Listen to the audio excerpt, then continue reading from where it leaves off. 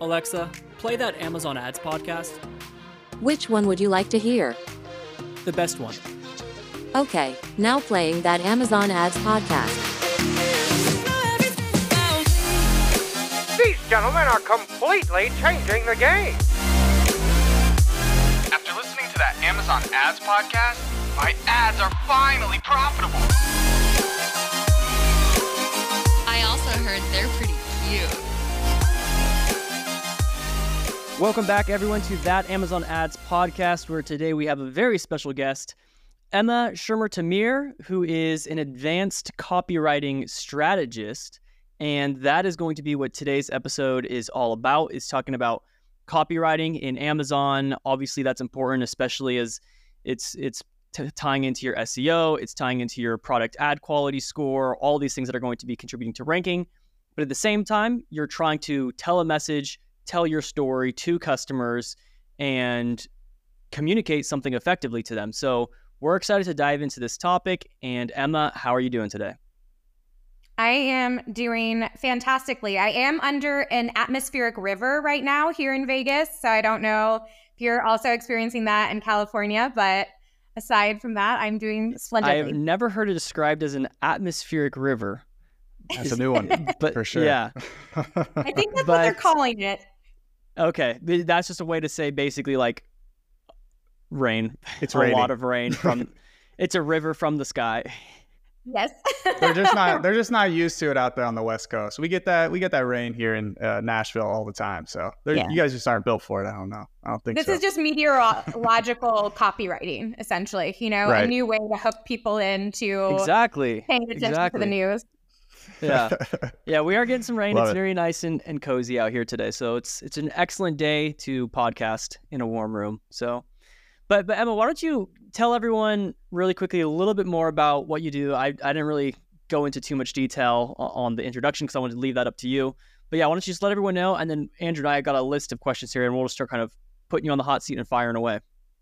Absolutely. So we help brands in competitive categories really tap into who their ideal customers are and help them convert better and build fan bases and create businesses with staying power, which is pretty tricky to do on a platform like Amazon because you always have a million different people vying for the exact same customers. The rules are always changing.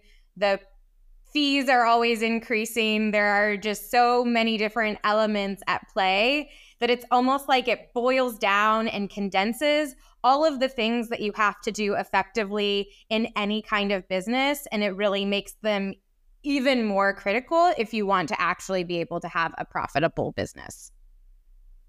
Yeah, definitely. So you're working with a lot of different brands, a lot of categories, and essentially helping them improve their conversion rates, improve their overall presence on the platform, tell their brand story, and depict that image of the brand that they're trying to create, as well as just mixing in the different components that, drive conversions on detail pages. Like what are those different levers we can pull on the detail page that are going to influence a customer in the right way to help guide the decision to purchasing the product, which is what we're ultimately trying to do on Amazon, is drive those purchases, drive those sales. And we have a lot of different areas that we can focus on to kind of move the needle towards driving more sales. I'm curious, Emma, with your background and working in design and branding and all these listing optimizations and things like that, what would you say what are like the main psychological components that go into a really effective Amazon PDP? What are those main things that you're looking for that make the biggest impact with some of these clients that you're working with in these more competitive spaces where, you may already have kind of checked the boxes and hit, I got A+ content, I got main images, I got a title. What else? What else can we do from like a more psychological perspective to help, be more influential with the copy that we have, the images that we have on our PDPs? Excellent question. My mind is already ping-ponging in a few different places. So a few thoughts that immediately come to mind is one is that you really have to understand the emotional driver behind why someone is going onto Amazon in the first place and looking for a product like yours. And you need to be reflecting that through every piece of your product page. So a lot of times people are thinking a little bit more granularly, and they're thinking about that maybe from the SEO perspective. Obviously, that's why we choose to do our keyword research and integrate those keywords into the content. But you also need to be reflecting that through the copy and through the imagery that you're using. And they should all really be driving home the fact that this product is going to not only solve that need, but really help to elevate that person's experience in the world, be it through solving a problem, through making their lives better, whatever it may be. And kind of along that same line is you also really need to understand who your customers are, and you need to reflect that in your content. So if you are selling to a specific demographic who dresses a certain way or is interested in a certain set of things, then you need to make sure that your language and your imagery are also showing versions of those customers to them. So let's say that you are selling athletic leggings and you are selling them to people who are who do yoga but are also rock climbers. I don't know where I'm coming up with this example, but let's just say that they're stretchy and comfy for yoga class, but they're rugged enough to take into the backcountry and be climbing, and you're not going to destroy them as you're scaling rock surfaces. Well, you want to make sure that you are showing images of people in both of those contexts, but you also want to think about, what does a climber look like and what does a climber wear? And if you're having somebody that's very done up, or that maybe doesn't have those calloused hands or isn't wearing that special gear, it's going to feel contrived and it's going to feel out of place. Or you're selling something and you're really talking about body inclusivity, but then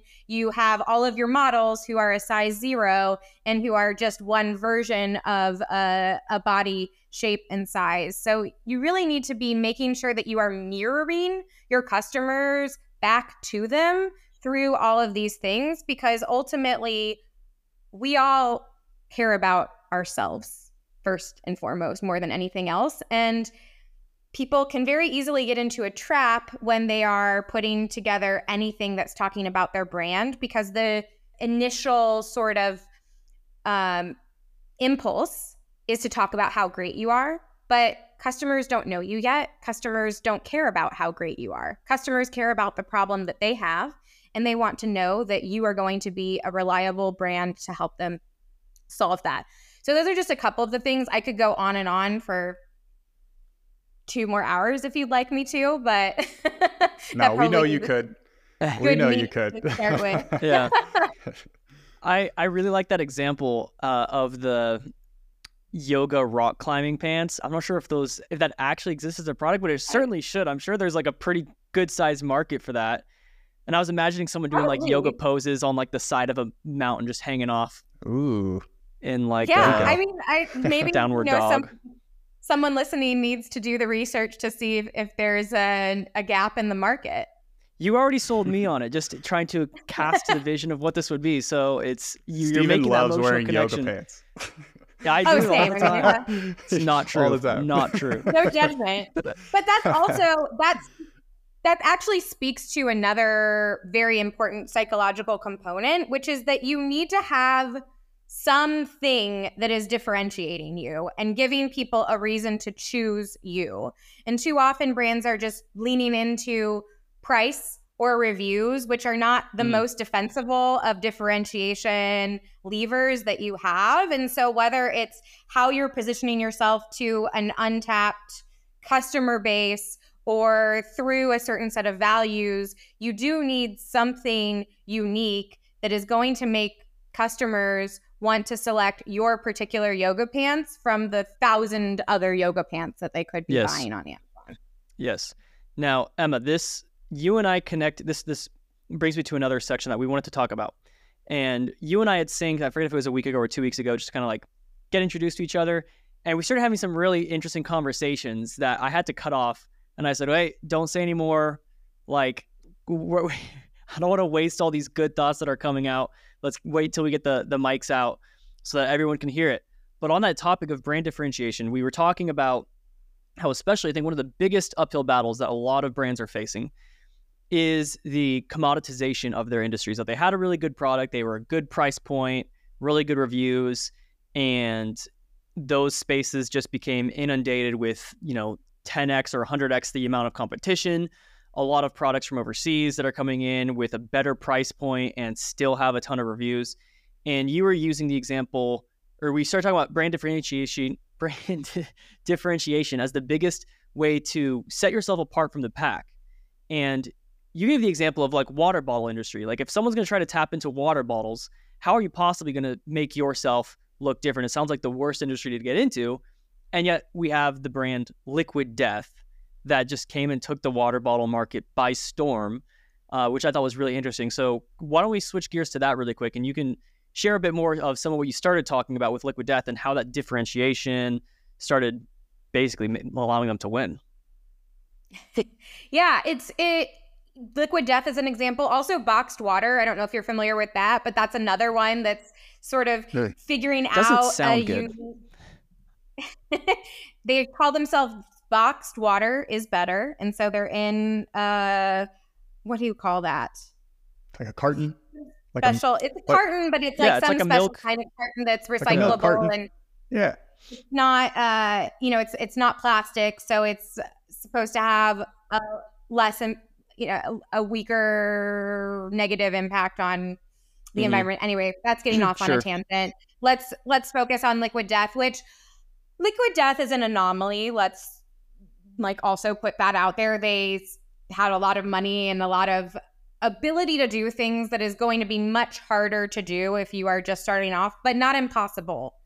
And so they can serve as a great example of how to think about what you need to do in almost any space, especially if you do not have something innovative and unique about your product. And so that's why we were talking about Liquid Death, is this is essentially a commodity.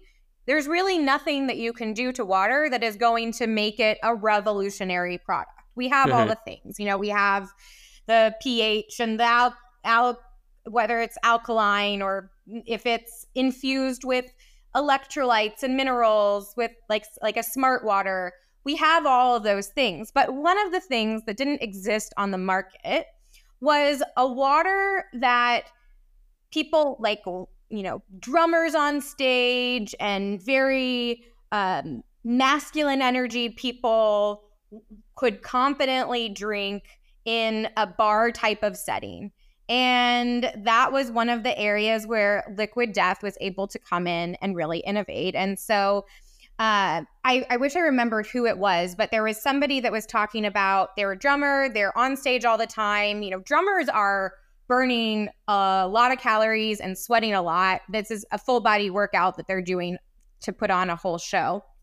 And most of the time, the sponsorships were either energy drinks or alcohol, which it's not really in anybody's best interest to be smashing energy drinks for a 2-hour set.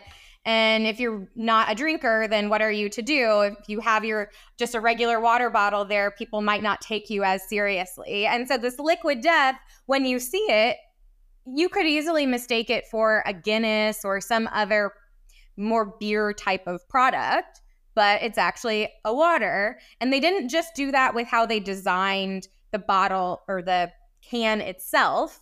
They also have really thought about all of the language that goes into it. So what is their tagline? Murder your thirst. They are all in. They're very deliberate with who they are, who their customers are, how they're positioning themselves. They have people like Steve-O who are brand ambassadors, I suppose, for their company, doing all sorts of wild and crazy stunts for Liquid Death. And so they're really not just about the water. They're really creating this whole culture and movement around what they're doing. And now they're, I don't remember how many billions of dollars valuation, and it's in a space like water. Yeah, which pretty just wild. Yeah, it was all through just, branding basically and copywriting, right? first of all, just coming up with like the title of the product, but then also, those marketing lines, murder your thirst. So that's pretty wild. Yeah, I And mean, then, it's like a melting skull is their logo.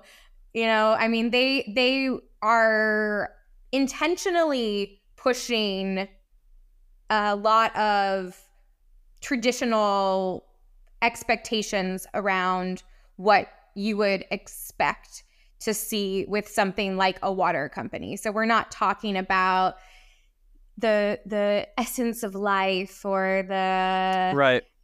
Yeah. it's reimagining what the conversation can look like around Right. something as basic as water. It was so polar opposite to everything. Yeah. That was when I first saw a liquid death can in the store. I was like, who is their target audience? People who are going to be paying money for water are usually like really into healthy, like they're very, pro living, like not death. Like, like who was marketing death towards people who are most likely to drink water. But yeah, there was an audience there. So that was very, very unique that they found that.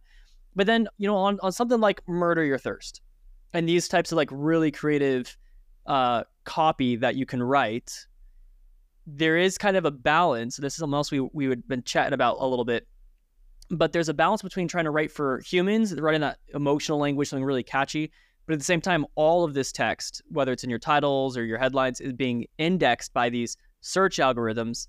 And so you also have to play into a little bit of like an SEO value, and you have to try to find that balance between writing for machines versus writing for humans.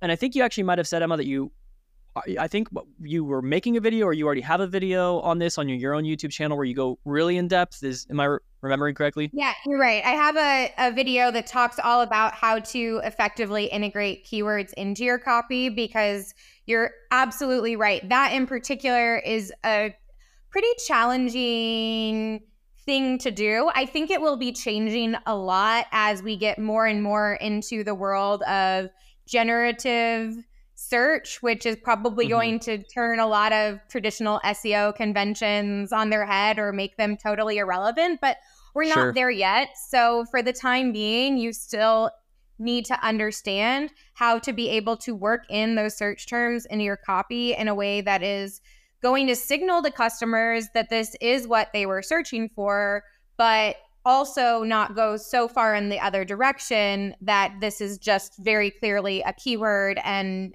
nothing more.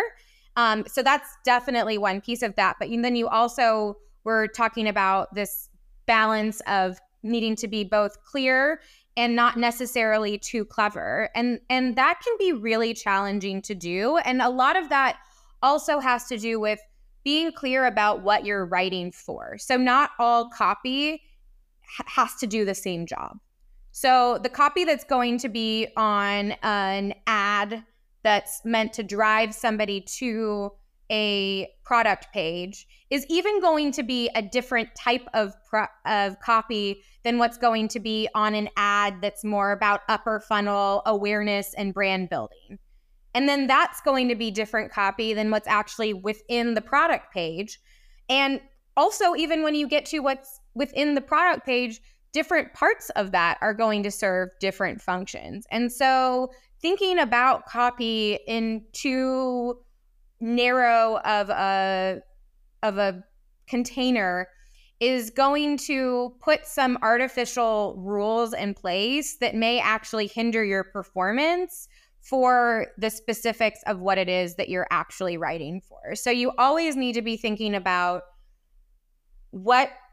in what situation is the customer going to be encountering this copy, and then what is the job of this copy in that situation, and what am I actually trying to get the customer to do. And so that's going to very strongly inform the approach you take and whether you're going to be a little bit more clever or whether you need to be more straightforward and deliberate in just a very clear call to action.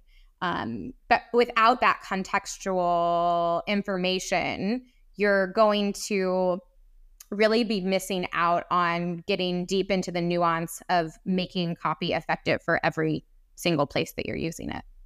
Yeah, that's absolutely brilliant. I think the that's something I haven't considered a lot. The changing the messaging between whether it's top of funnel, middle of funnel, bottom of funnel. And for our listening audience, if you caught the episode just before this one where we were talking about different cost types, different tactics, whether you're paying for impressions or paying for clicks, that's a great example where if you are using a CPM model where your goal is to drive that brand awareness and really just get the impressions out there, get some visits to the product pages, but you're not so focused on conversion, having that really compelling, intriguing copy that just captures attention and captures imagination is really good. But then you start working your way down the funnel towards some more conversion-based tactics, and now you're going after long tail keywords in search and really just going after the sponsored brand top of search placements. There you probably want to be a bit more dialed down, to the point, keyword focus. So that's a really, really good point of advice and information. Yeah, I mean, great copy can simultaneously drive a sale or get in the way of a sale. If you're overcomplicating things at the point of where somebody just wants to give you money, then that could actually be going against you. Right. You always exactly. want to make sure that whatever stage you're in, that you're also always thinking about ease of comprehension, because that's one of those places, especially when we're talking about copy, where people can frequently get in their own way. And overall, anytime that you're creating a point of friction, that's where you're going to start losing people. That's where they're going to start clicking into a competitor's listing or deciding that this is just, they don't have the energy to make a decision about the product to buy right now, or maybe they'll just add 5 to cart, but then never get around to actually pulling the trigger on things. And so if you're not really emphasizing clarity in most of your messaging, you're going to be missing out on sales opportunities. Like, I would even argue that something like murder your thirst used in the wrong context would be detrimental to Liquid Death's performance. It has a place and it's really strong, but at the point of especially like the early discovery and whatnot, that could confuse people in a way that it's not immediately clear. It also doesn't necessarily roll off your tongue. Like, it almost gets stuck there a little bit where it's like, did I read that correctly? So just some different things to keep in mind. That's also where obviously testing can be really important. And also going back to who your customers are. Some customers may benefit from more like higher level terminology. Like if we're going back to our imaginary hiking yoga or climbing yoga pants, if you're targeting avid climbers, you want to use language that climbers use when they are out doing their climbing activities.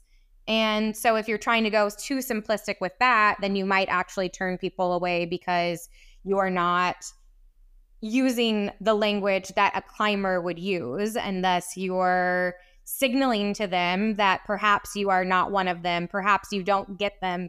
Then what does that mean? Maybe these pants aren't going to hold up when they're out all day climbing and scaling rocks or what have you. So it's all those little things that may not seem like a big deal, but can actually have a lot happening in the customer's brain in a short amount of time that could just send them elsewhere.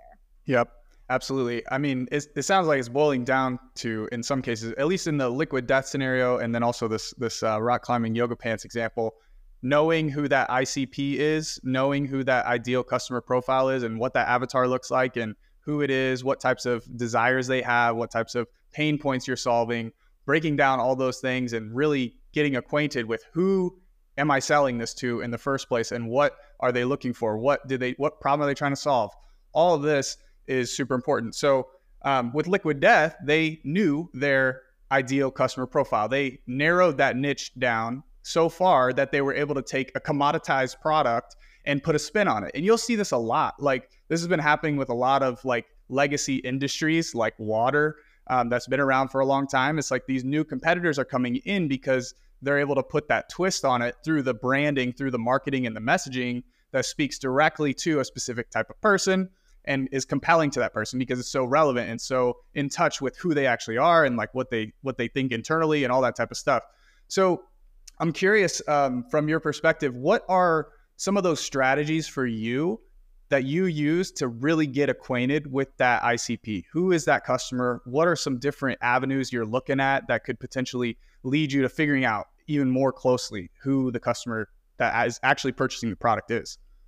This is such an important call out that you're making. And I think that people want to rush this process and they want to skip past all of this research, or they'll do just some very preliminary work here and then very quickly move on to, okay, how can we drive more traffic and how can we do this, that, and the other? But taking the time to focus on this has such a significant impact on how every other part of your strategy is going to play out. And so what can you do to get more insight who your customers are? And especially, like, what if you're launching a new brand and you don't have customers yet? That can be a pretty intimidating or confusing place to be. And so some people will just guess, but can be a pretty expensive guess to make. So what can you do? One, we have a beautiful world of social media that exists. And so much of social media is essentially just being able to tap in to the minds of your customers. And like, truly, they will say what they love, what they hate, what they care about, what they're stressed about, what they wish they could see in a product, how the kind of language that they use to describe the product. So if you are not spending time observing your target customers on TikTok, on Facebook, on Instagram, in Reddit threads, if you are not lurking in all of those places, you are really missing out on not only an opportunity to get directly from your customers what they want to see in a product or a brand, but also the way that they communicate about all of those things. So like an example of this would be makeup. One of the ways that people describe the texture of powder products is they say it's buttery. Now, if you are not in the makeup world, you would probably never consider describing a dry powder as buttery, and you wouldn't even necessarily consider that to be a positive descriptor for something that's beauty-based. However, if that is relevant to your product, you probably want to use that descriptor somewhere because that's going to be, again, that mirroring to customers that you understand their world and you're giving them what they're looking for. So they'll show you the language to use. They'll also show you the other things that they care about. So it's important to not be too narrow-minded on only thinking just about your product, but you really want to get a sense of your customer's world beyond their product as well. So what are the things that they care about? Who are the influencers that they follow? What are the shows that they watch? And then that will be able to inform the kinds of jokes that you may want to make, or the other types of maybe like when you're even putting together your own social media strategy, what are the references that you'll make? What are the people that you want to be sure to communicate with? So this is something that's going to impact a lot of different areas beyond just how you position your product, but really then once you start engaging and in these different spaces. So do not underestimate or overlook the impact of social media for this step. And another couple of tools that are great, AI does a pretty great job of giving you a really thorough customer avatar profile if you prompt it correctly. So whether you're using ChatGPT or Claude, or I think Bard just rebranded to something else if I'm not mistaken, but any of those, they can all do a pretty compelling job reviewing I think that we've all heard this before, but your competitors' reviews are another gold mine of customer insights that can be really valuable. Again, it's that hearing it directly from the customer, which is just very powerful. All of this research is going to give you different insights to things. Your keyword research also. I mean, where are those untapped opportunities? Are there certain keywords that a lot of people are searching where there's not a lot of competition that could actually help you shape a strategy around that's not just about driving traffic, but that is maybe speaking to a segment of people? Like maybe that's how you discover that there are a lot of rock climbers that want leggings that they can do yoga and rock climbing in. So all of these areas are all incredibly important. And you also want to continue to go back to these spaces. So you don't want to just do this once in your initial market research and then forget it. You want to be regularly present in all of these places to make sure that you are staying up to date on what people care about now. Yeah. Yeah, absolutely.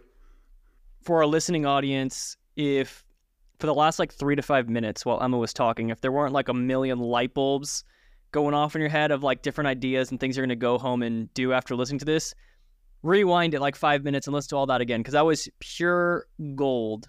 That's something that I definitely need to do a lot more of that. I know Andrew and I have talked in the past about stealing from customer reviews, but the way you worded all of it, Emma, just it made everything click so much more, because I was familiar with those concepts around like using the language of the customers, but you had some really good ideas and ways of wording it that just made a bunch of things click for me, at least. Yep, absolutely. Well, I'm very glad to hear that. I almost treat copywriting and the preparation that goes into it as if you are preparing to assume a role as an actor. And when an actor gets ready for a role, they do a ton of research. I don't know if you're not familiar with the acting world, then you might not be aware of that. But really skillful actors, they will do extensive research into the psychological profile of the character they're playing, into like all of the different interests that they have.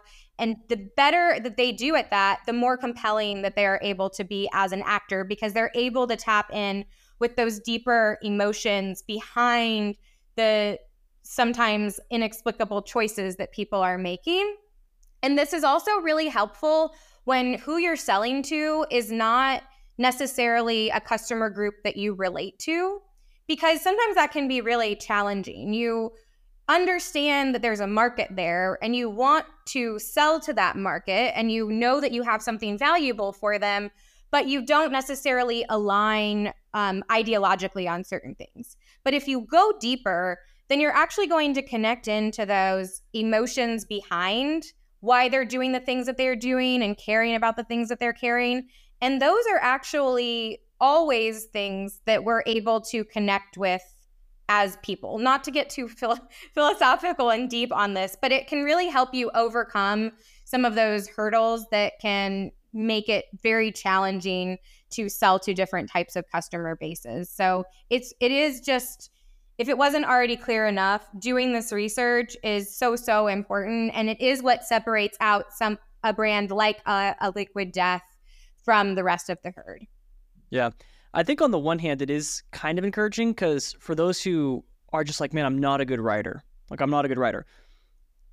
The work's done for you. You know, the other people have already made the writing. So on the one hand, it should be encouraging that you don't have to be a really good writer. You just have to put the time in. You just have to, read and research. The words are already there. You just got to piece them together, But when you were talking about, I really like the analogy of acting too, and trying to step into that persona. But it also made me think, because just yesterday I saw this interview clip with Tom Holland, and he was saying that he memorizes, when he's doing his movies, he memorizes his lines the day of the shooting. Like he memorizes his lines as he's getting his makeup done, which is kind of astonishing that you could memorize however many hours of content in that short of a time. But he says the way in which he does it is, simply put, he says every line, and every single line that he's ever going to deliver, he's either going to be asking a question, answering a question, or telling a story. And he says when he breaks it down into everything I say is accomplishing one of these three things, I think that's really interesting. And to try to pull this back into copywriting, I was wondering if you would agree, because I just made this up now, if particularly with headlines, when writing a headline and trying to create a really good catchy headline, I wonder if that would be a good way to phrase it. or good guidelines. So you do your research, you look at customer reviews, you pull in some you pull in a combination of like some keywords from your SEO research, a couple of good like emotional words from customer reviews and their social media, and then you combine it together into a format where you're either asking a question, answering a question, telling a story. And before I let you answer, I pulled up a couple of quick examples just to see, and I looked up Dollar Shave Club, and their headline says, "Want a buttery smooth shave? Look no further." And so they're kind of both asking and answering a question.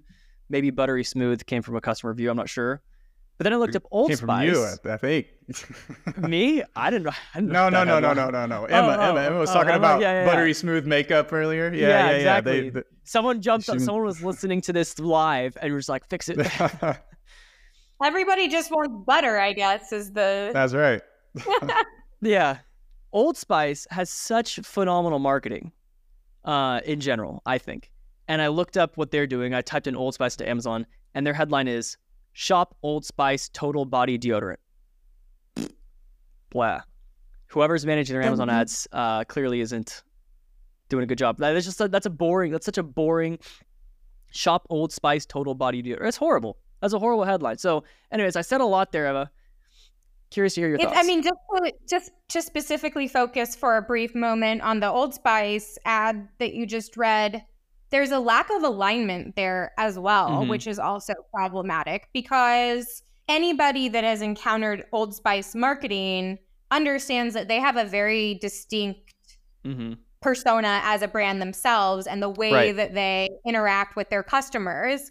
And so in some ways, it's both kind of assuming that they don't have to try hard, which is frankly insulting to customers, I think. But it's also just it's failing to paint that full picture, or going back to what you were talking about, telling that story. And every single touch point that we have is contributing to the story that we're telling, whether it is actively contributing to the storyline itself or just building out that sense of who we are as a brand and who our customers are. And so lastly, that's also a great example of how, in spite of how successful a lot of these big brands are, there is still opportunity for other companies to steal significant market share on places like Amazon, because these large companies are so often just phoning it in. Like they're assuming that they don't have to try because they are Old Spice. I realize that you had the question. Is the question every piece of copy should ask a question, answer a question, or tell a story? I was wondering, your thoughts on that concept. In some ways, isn't that almost any piece of communication that we have? I know. It kind of is, except for, I think the tell a story part isn't always, I think tell a story is probably the broadest, most vaguest descriptor. Like I think what we just saw in the Old Spice example of just shop Old Spice, total body deodorant. I don't think that's not a story, right? There's nothing there. Right. And that's typically what I see a lot of times, like if I'm iPhone charger, this just says M5 iPhone charger cable is the headline. That's what I see most of the time. These headlines are just the keyword, and like there's nothing. The bar is so low sometimes. I would write that actually charges, because how many times do you buy a non-Apple charger that doesn't? Yeah, that's great. Yeah. That's phenomenal. Not really, but that's not. I would probably use something better than that, but that would be my first instinct was, will this actually charge my iPhone? Yeah. I'm going to try to reach out to the Old Spice marketing team and see if they need help managing their Amazon ads. Yeah, I think you should. Yeah, you should. It sounds like this, like in that example, it's like Old Spice has its image already created through all of the other media and everything they've already done.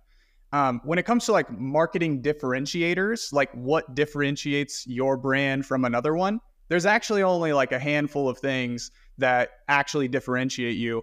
And everything else is kind of an extension of what those differentiators are. So basically, usually a brand is going to be differentiated in like one or two, maybe three different categories of these differentiators.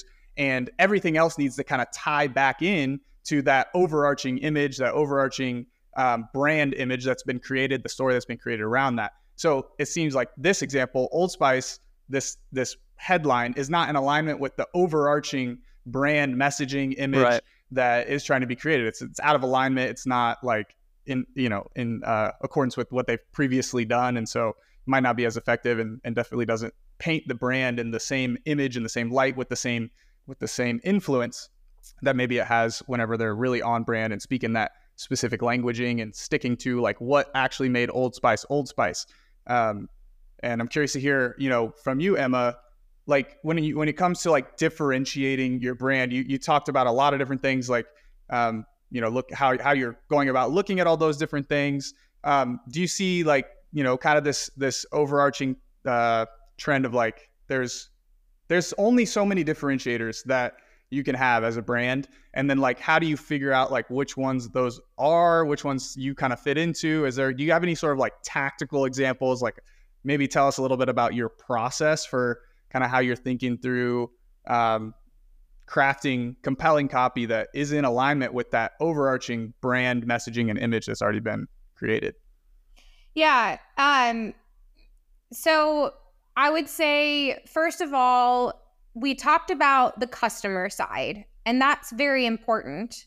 But you also need to make sure that you understand who your brand is that you're building. And so Old Spice, most of the time, is doing an effective job of that because we all have a clear idea of who, obviously, Old Spice isn't a real person, but who Old Spice is and how that brand exists in the world. And ultimately, that is a very important piece of the differentiation. And that's where you have a little bit more influence over also personal choice. So if you feel, all the time we hear this, why are you doing this? What is your overarching why as a business owner? And that can feel, frankly, pretty disconnected from a lot of the behaviors that we have at any given time. Like, it's a cool concept, but it sometimes just feels a little bit too theoretical for the day-to-day of what a business is doing. And your brand identity and being clear about what your values are and some of those things are actually where you're able to make all of that a bit more tangible. And I'm going to use another example to communicate what I mean. So this is an example that I use a lot because I think that they do such a standout job of that. So I don't know if you're familiar with Black Rifle Coffee Company, but they're another company like Liquid Death that is entering into this essentially commodified market this time of coffee. And they're not trying to innovate on the beans because there's really no innovation that can be done on coffee beans. Of course, you can have different roasts and they can be from different countries and whatnot, but there's not much beyond that you can do to differentiate the product itself. So Black Rifle Coffee Company is a coffee company that is veteran owned, and they're very proudly supporting the military and law enforcement. And you see that reinforced through everything from the packaging design to the names of their different blends, to the name of the brand itself, to the way that they are engaging and communicating about things with their customers in a way that actually what they're selling just happens to be coffee, but they could actually be selling anything else and probably still build a successful business by upholding these values, by being clear about who they are, and by targeting a group of customers that are very interested in buying that. And so they've done that work. They've done that work of who their customers are, and they've done that work of who they are. And they have established a clear line of communication between those two that also draws a line in the sand that's an us versus them. And that can actually, like, a brand enemy can also be a really effective branding tool that we don't hear people talking about a lot.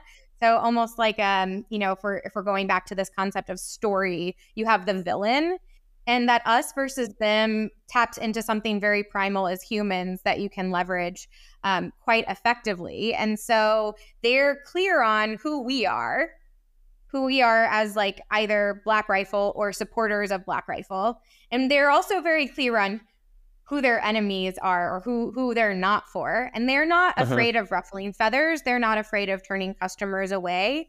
And so one of the things that you really need to be doing if you want to be positioning yourself well, and Liquid Death is doing this also, is you need to be clear about who you are not trying to sell to. There should be, if you really want to lean into this and if you really want to tap into that raving fan base, which not all companies are doing and maybe not all companies want to do, but if you really want to do that, then you also have to be pretty deliberate in turning people away and being okay with that.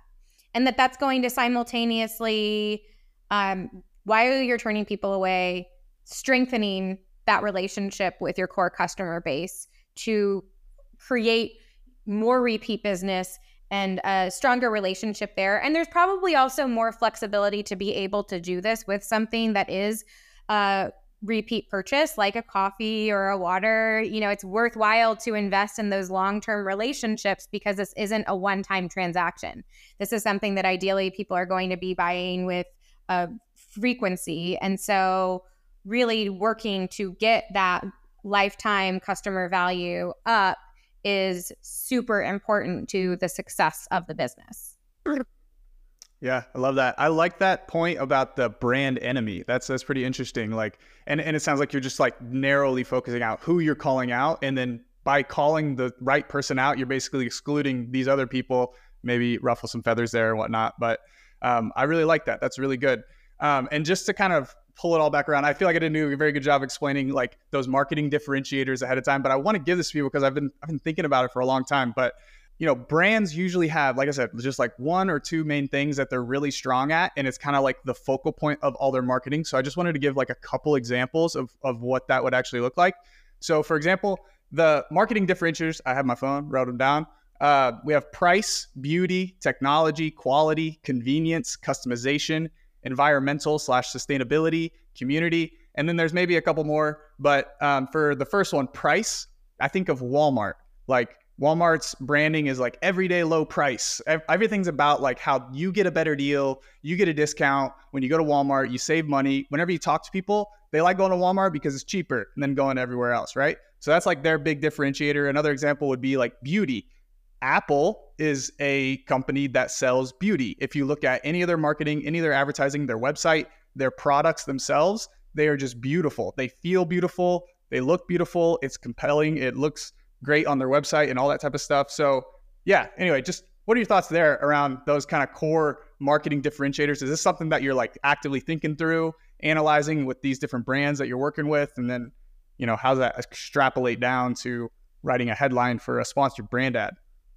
Yeah, not only are there only a few that you can really focus on, but interestingly, if you lean into the ones that you are focusing on, people will forgive or be willing to look aside from those other places where maybe you're not excelling at. So like people are willing to pay more for Apple's beauty and the sense of also prestige that it communicates to everybody that sees you using an Apple product, in spite of the fact that you could buy something that functions just as well to do most of the things that you're needing to do, because most people are just using a computer to browse the internet, process words. They're not doing intricate design and the things where maybe Apple starts to really shine on a technology perspective.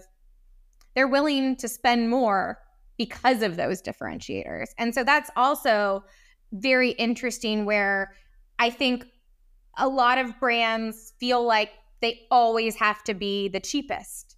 And really, one of the only reasons that Walmart is able to have that be a central differentiator for them is because they are so massive and they have the ability to influence price in that way and to say, you know, hey, if you want to come sell at our store, we need you to be setting your product at this price. And if you're a small brand and you're trying to make price your differentiator, what's going to allow you to outcompete the manufacturers that are going to be selling that product now or in the future. So that's a pretty difficult to defend differentiator.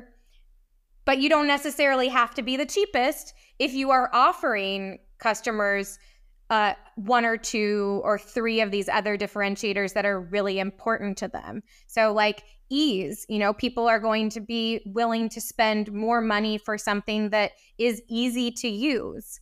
People are willing to overlook function if it's sustainable, if sustainability is really important to them and the impact on the environment of a product is their like top line value, they may be willing to use something that doesn't do as good of a job because it is more environmentally friendly. So that's also just a really interesting place to kind of spend some time thinking when it can feel scary to lean too far into one or two of those areas. You also gain a little bit of freedom in some ways in doing those things if you really commit to and uphold those differentiators that you are choosing. Yeah, absolutely. And it's true, right? And it's aligned with everything. Like you mentioned, Louis Vuitton is not selling the cheapest bags. They're selling quality and luxury and beauty. Like they're selling all these other things that allow them to charge that higher price point. And yeah, that's beautiful. I love that. I added a couple more as you were talking, so I'll continue to add to that list as we go. So thank you for that. Absolutely. Well, Emma, I would love to have you on again sometime to continue down this rabbit hole of like what I would love to do and I've loved this whole conversation so far. But one thing I've loved is diving into all these specific examples and pointing out what's working for different brands. And it'd be fun to do another episode where all we do is just bring a ton of case studies of different brands of what's worked, what hasn't worked. But this episode is coming to a close. So we had one additional question for you, which is, and yeah, to kind of bring things home, what is the biggest lesson that took you way too long to learn that you wished you would have learned sooner? So I'm going to get a little bit open in a way that feels like in some ways a bit of a stark contrast to the rest of this conversation, but it's actually a lesson that I am currently learning right now.